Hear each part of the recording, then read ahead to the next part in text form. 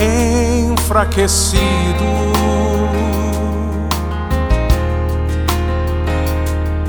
Inimigos que me cercam, minhas forças se vão e eu te clamo.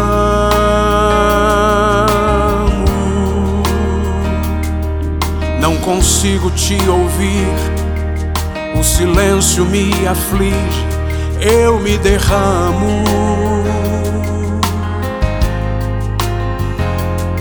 Até me lembro de uma frase, um louvor, um irmão, mas não me ergo.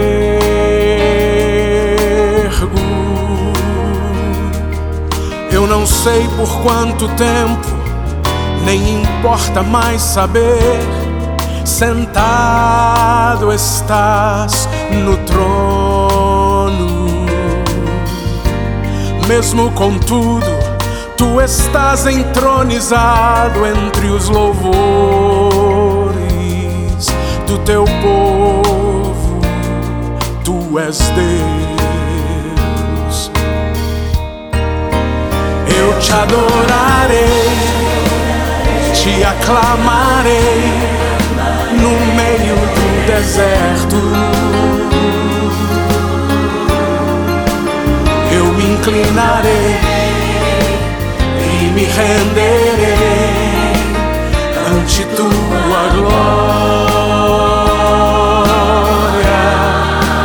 Mesmo que demore, mesmo em meio à dor, eu prosseguirei.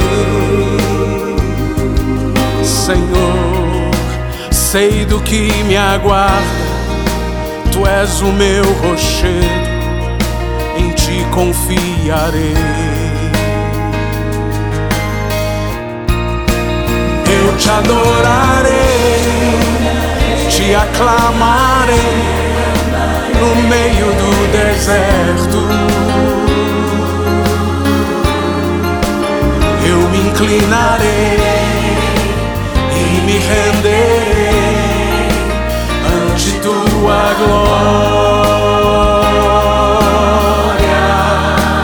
Mesmo que demore, mesmo em meio à dor, eu prosseguirei. Senhor, sei do que me aguarda, tu és o meu rochedo, em ti confiarei.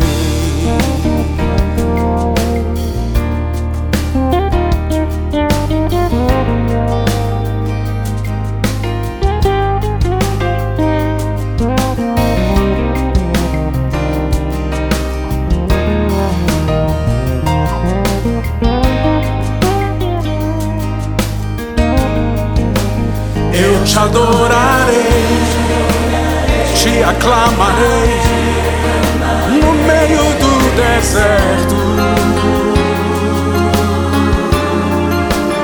Eu me inclinarei e me renderei ante tua glória. Mesmo que demore, mesmo em meio à dor, eu prosseguirei. Senhor, resta-me um descanso, resta-me um descanso, em ti me firmarei. Eu te adorarei, te aclamarei no meio do deserto. Eu me inclinarei e me renderei ante tua glória.